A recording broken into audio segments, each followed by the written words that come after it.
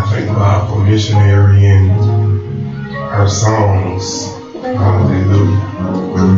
Hallelujah. I just keep thinking we gotta get as many songs out of her as we can before Baby Ellie comes. That's why I had to give you a Sunday off. Thank you, Lord. Amen. I guess my wife laughing at my word. Amen. Thank you, Lord. Amen. Thank you, Lord. We thank God for our visitors. I thank God for Miss Holdridge in the back. Amen. Amen. For each and every one of you, for Deacon that's watching online. Amen. And his family. Just continuing with our series in times of distress, we've been doing this word study. Amen. And this Sunday our word is juxtaposition. Amen. And that's why I guess my wife was laughing like, oh Lord, what word does he have up here? Amen. Juxtaposition. Amen. And I came to this word, or God gave me this word after just sitting with him and just reading all week and thinking all week about the news and everything that's going on and just all of the competing voices. Amen. All of the competing voices that are in the world. Amen. And I just started talking to God, and I just said, God, sometimes it seems like it's so hard, or at least people try to make it seem like it's hard to determine what's you, amen, and what's not of you, if that makes sense. Yes. Amen. So as we continue, every Sunday as we've been in this series and we talk about in times of distress, we're talking about in times of adversity, in times of trouble, in times of affliction, much like what we're living in right now. And then God gives us a word. And so God gave me this study in times of distress. Amen. He says, measure everything by me. All right. Amen. Measure everything by me. No matter what you see, no matter what you're going through, no matter what other people tell you, look to me first and then compare it or contrast it or measure it by me, by my word, by who I am and what I do, what you know of me. Measure it by that. Amen. So juxtaposition is just a fancy way of saying contrast or compare. Juxtaposition is like an art term. Artists use it, and they use it when they are trying to make a glaring contrast.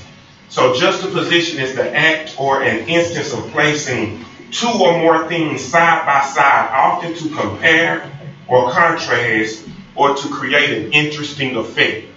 So when you want one of them to stand out, you put it next to something that's totally opposite from it. And then you'll see the difference. It'll stick out. Amen. More than it would if that thing was just standing alone. And so today what God is telling us, start to place things or line things up against him, and then we'll see the glaring difference between what's him and what's not him. Amen. Amen. And so I'm going to be going to John, the first chapter on today. And if you will stand with me one more time for the first 5 verses, and then give reverence to his word. It reads, in the beginning, the Word already existed. The Word was with God, and the Word was God. From the very beginning, the Word was with God. Through him, God made all things. Not one thing in all creation was made without him. And the Word was the source of life. And this light brought light to people. The light shines in the darkness, and the darkness has never put it out. That's juxtaposition. Light and darkness. When you put light next to something dark, it makes you realize just how much darkness you were in. Even if it's a little bitty piece of light, you automatically realize I was in darkness. What's happening now I can see. Yes. That's juxtaposition. And so what I just read, you can be seated. What I just read, the word kept saying the word, and the word was with God and by him. So we're talking about Jesus. And when you look it up in the Greek, that the word, the logos, denotes, in those verses, it's talking about Jesus Christ as being the essential word. He is the personal wisdom and power in union with God. He is the minister of all creation and ruler of the whole universe. He is the cause of all the world's life, both physical and ethical. Y'all understand? He's the cause of all life. Anything, even when something is born in your mind, like even your very thoughts, Jesus is the life of all of that. And he is the means by which our salvation was secured. He put on human nature, became the second person of the Godhead, and because of him and the life that he lived, it shows his words and his deeds, and that's what we are supposed to measure everything that we do by. His life. Amen. So the word tells us that the light shines in the darkness. And the darkness has never has, never will put it out. The light shines in the darkness. The light shines in times of distress. The light shines when cancer comes. The light shines when you're going through a divorce or a breakup. The light shines when you're grieving. The light shines in the darkness. The grief, the fear, the depression can't put it out. Never has, never will. And the reason for that is because the light shines so brightly, no matter how dark it gets, when those two things are juxtaposed, when they are side by side, even in your darkest hour, the light, Jesus, is still so good that you can be going through something so bad and still find a ray, a little piece of hope. And the word says that God sent his messenger, a man named John. And it was John's job to bear witness, right? He was supposed to bear witness light. That was his job. And so when light is juxtaposed with darkness, the difference is startling. And John had enough sense to know that although he was preaching about the light, he knew he was not the light.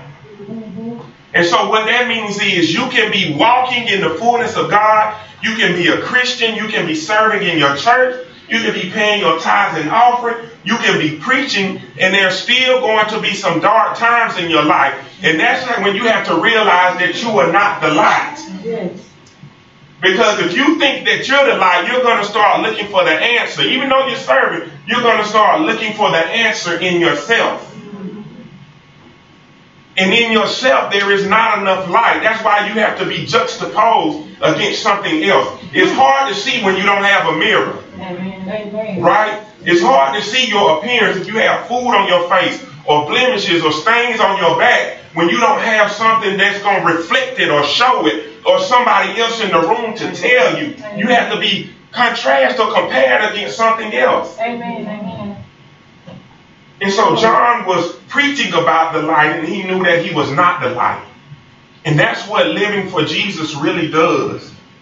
The more you live for him and the more you realize what he does for you, the more you begin to realize that no matter what I do, I'll never have enough power in myself to make it. And the worse things get, the greater he shows himself to be. So John says, I'm preaching about the light, but I know I'm not the light. And then he says in the 9th verse, this was the real light. Right? This was the real light. And so what that implies is that there are fake lights. There are false lights. Right? And sometimes we try to find light in other things or people. And then sometimes those lights don't shine as brightly as we need them to. And then we find ourselves disappointed. We find ourselves let down. Right? But John says, no, I'm not the light. Jesus is the real light. And this light that comes into the world and it shines on everyone. It shines on everyone. It says that the Word, talking about Jesus, the Word was in the world. And though God made the world through him, yet the world did not recognize him. He came to his own country, but his own people did not receive him. Some, however, did receive him and believed in him. So he gave them the right to become God's children. They did not become God's children by natural means, that is, by being born as the children of a human father. God himself was their father. And so here's the question as we talk about in times of distress, as you think about your life right now, as you think about your life today, in times of distress, when the light of God shines on you, did it become clear to you who your father is? Because the word says it shines on us all. It said that some people receive the light when it shines, and some people don't. They reject it. And those that received it, the word says that they were born again, and God became their father. What does a father do for us? Right? What does a good father do for us? Somebody might be saying, I don't know, my father didn't do all that good. But what should, if you can't answer what does, what should a good father do for us? Right? Shelter, protection, mentoring you, teaching you all those things that you need to know, holding you accountable, providing for you, teaching you, raising you, all of those things, right? And so in times of distress, when the light shines and we accept the light, we begin to realize that God is taking care of us like a good father, right? And if we don't accept the light, it's like we're rejecting this person who is trying to shepherd and steward and raise and protect and provide for us, and we saying, I'm going to do it on my own. That's the whole point of the prodigal son, right? Give me what belongs to me. I'm going to go make it in the world on my own. I don't need my father or my family anymore. Right? And he gets out in the world and all of these things start to happen to him. And then one day he finds himself, in a pig pen, literally in a pig pen, eating scraps with the pigs. And he realized, why am I living like this when I have a good father? And he goes home and his father receives him with open arms.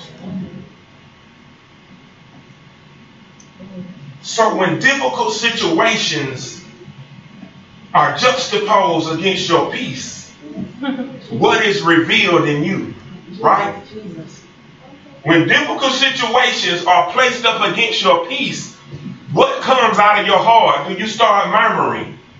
Do you start complaining? Do you start doubting God? Do you start saying, what about me? Do you start questioning who he is or his goodness, right?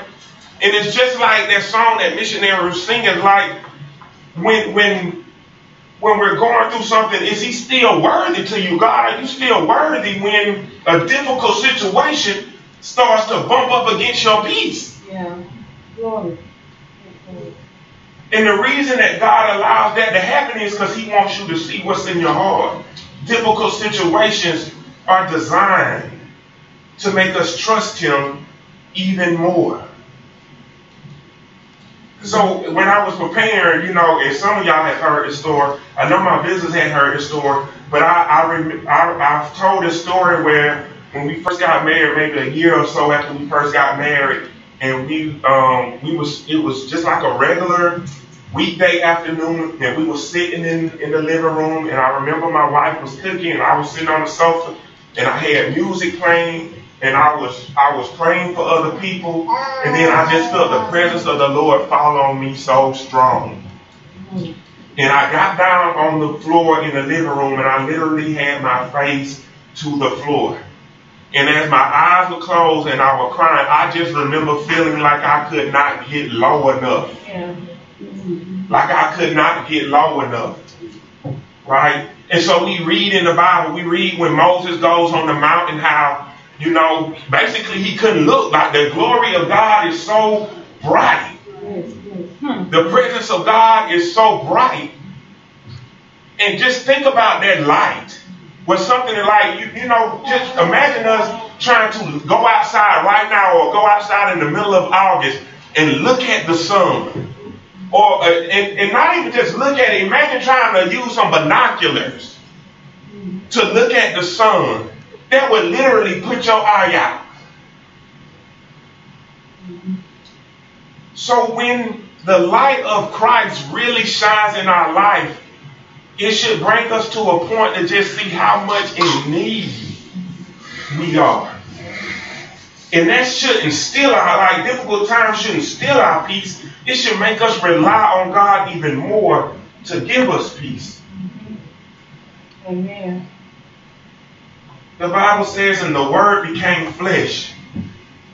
And God loves us so much that He would not just, just say all of these things and then not come and be with us, like to be present, like we did on the first sermon in the series. He loves us so much that He's not just saying these things and then just say believe, but He's saying these things and then the Word became flesh. Like He says, I will become real to you and dwell among you, and we have seen His glory.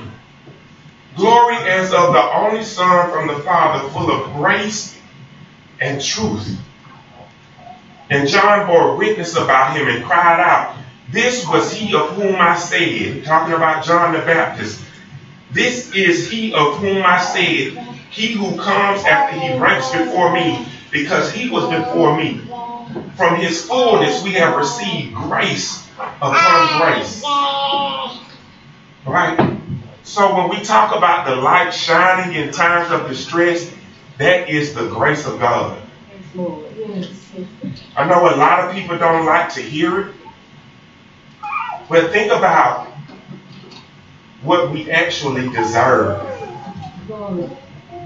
And I'm not saying that all of the bad things that happen to us in our life are because we deserve it. I'm just like, sit that stuff aside. Think about the things that you actually do deserve. Think about the times that you thought wrong, you said something wrong, you did something wrong, right? For Him to still be willing to shine in our life, going back to that idea of the prodigal son, his son disrespected him, his son took his inheritance, his son did all of that, and when he came back, his father didn't slap him on the wrist. He didn't chastise him. He didn't say, I'm sorry, too bad for you. That now you learn your lesson. He opened his arms and gave him a ring and a robe. Yes. So, think about Jesus' behavior. Think about godly behavior versus what we normally or we typically see from human behavior. See the juxtaposition, see the difference between the two, how God acts and how we act sometimes. Even at our best, even when we try all that we're trying, as hard as we can, we still make mistakes. We still lose our temper. We still say stuff out of turn. We still have negative thoughts. Yes. Amen. But He still loves us anyway. Jesus. Who you are and what you do is based on your knowledge of God. And when I say your knowledge of God, I'm talking about you understanding just how great He is. Yes. Think about it. If you understand how great He is, that perfect love that He gives is going to cast out all fear. Right? If you truly understand how good He is, even when you're hurting and you're grieving, He's able to comfort you. If you understand how good he is, even when you're sick in your body, you know that by his stripes, you are healed. One way or another, you're going to be healed. Right? But all that's based on your knowledge of him. If you don't know those things or you don't believe those things about him, you're going to find yourself, or you're going to continue to stay in what? If you don't let the light shine, you're going to continue to stay in darkness. There's nothing in the darkness but weeping and gnashing of teeth. And so I'm almost there. I'm almost done, y'all. And this is the testimony of John. When the Jews sent priests and Levites from him, talking about John the Baptist, when the Jews sent priests and Levites from Jerusalem to ask him, "Who are you?" he confessed and did not deny, but confessed, "I am not the Christ." Right? Sometimes people are going to come to us and they're going to question us. They're going to want us to prove, right? Yeah. Prove that you're a Christian. Prove that you are this, or prove that you're that, or prove that, right? And the confession should be like, yes, yes, I'm a believer, but I'm not Jesus. I'm doing all that I can to let the light shine in my life. And so then these leaders, they asked John, they asked him, "What then? Are you Elijah?" He said, "I am not." "Are you the prophet?" He answered, "No." So they said to him, "Who are you? We need to give an answer to those who sent us. What do you say about yourself?"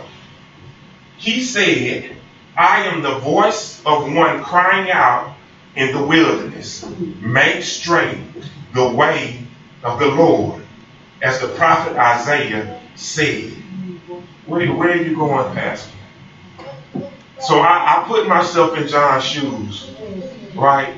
And so as I'm standing here and as I'm preaching to you, and I think about on my job, I don't try to be anyone that I'm not. I'm not trying to be Elijah. I'm not trying to be whoever. I'm trying to be me, and I'm trying to let the light shine. And so when somebody asks me, who am I?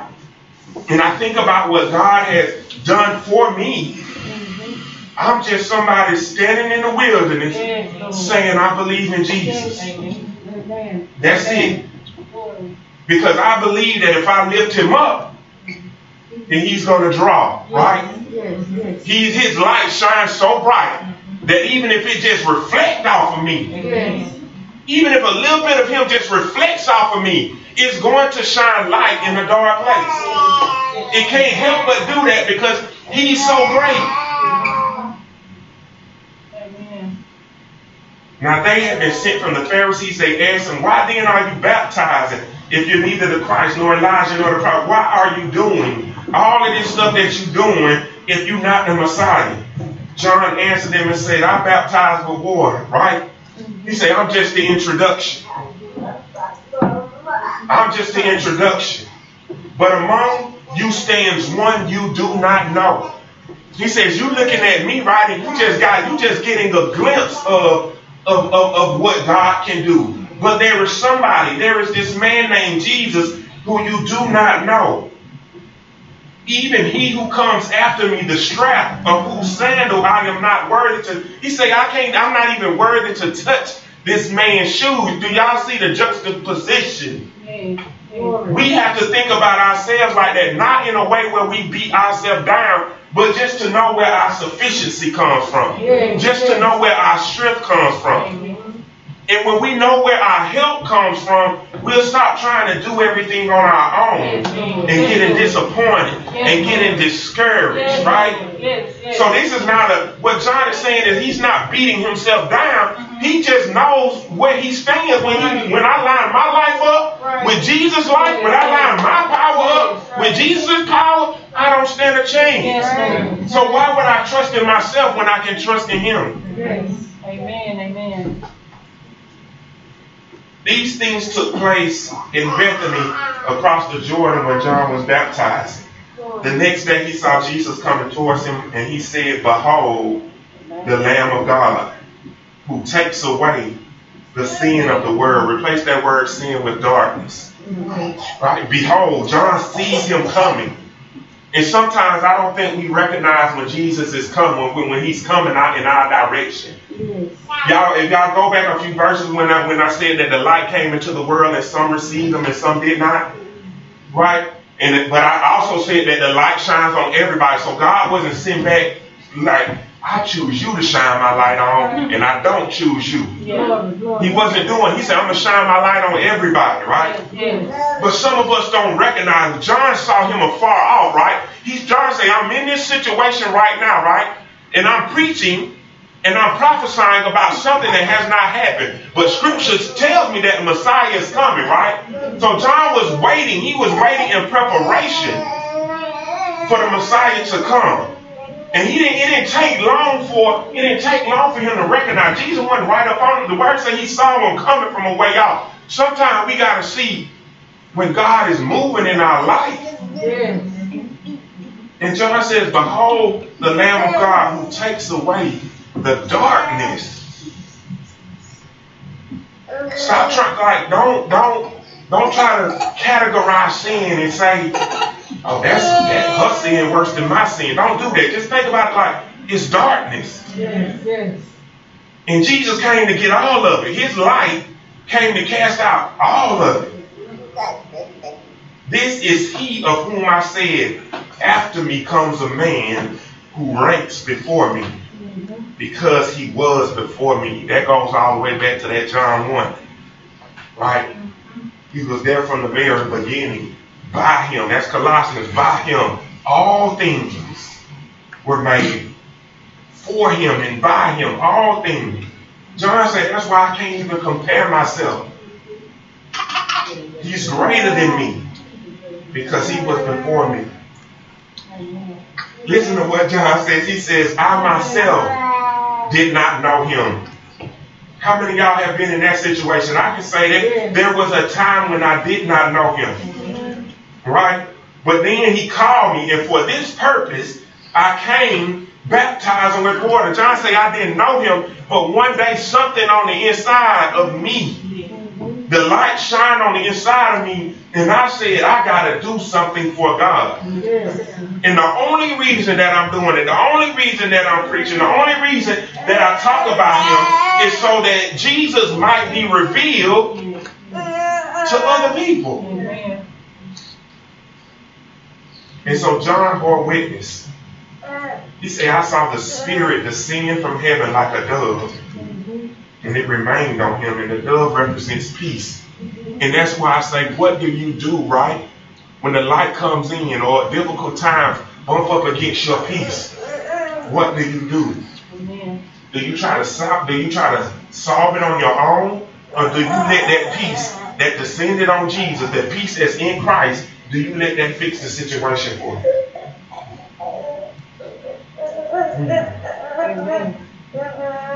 I myself did not know him, but he who sent me to baptize with water said to me, he on whom you see the Spirit descend and remain, this is he who baptizes with the Holy Spirit. So as I'm coming to the end, I'll have one more slide. John says, I didn't know him. Right? We got to stop thinking that we know everything that there is to know about God, and each and every day we should be trying to get to know him. Because the more his light shines in our life, the more that should reveal to us what needs to be corrected. Even if it's something simple, even if it's a little simple thing, right? And that's not saying when his light shines and something needs to be corrected, you're just walking in sin and you're this bad person. No. But when you compare yourself to Jesus, none of us look too good at that point. Even when we're doing all that we know to do, when you compare yourself to him, we don't look that good. So every time he shines, we need to recognize him. We need to allow his Spirit to work and remain.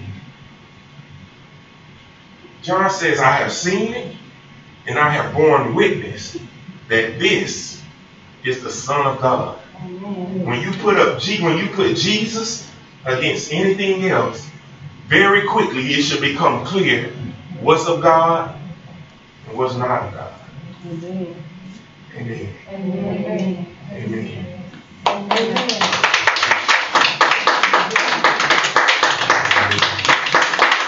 Thank you, Lord. Hallelujah. Thank you, Jesus. Glory, glory.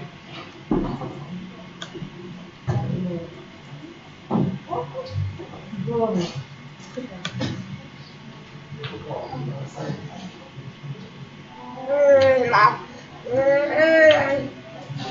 Thank you, Jesus.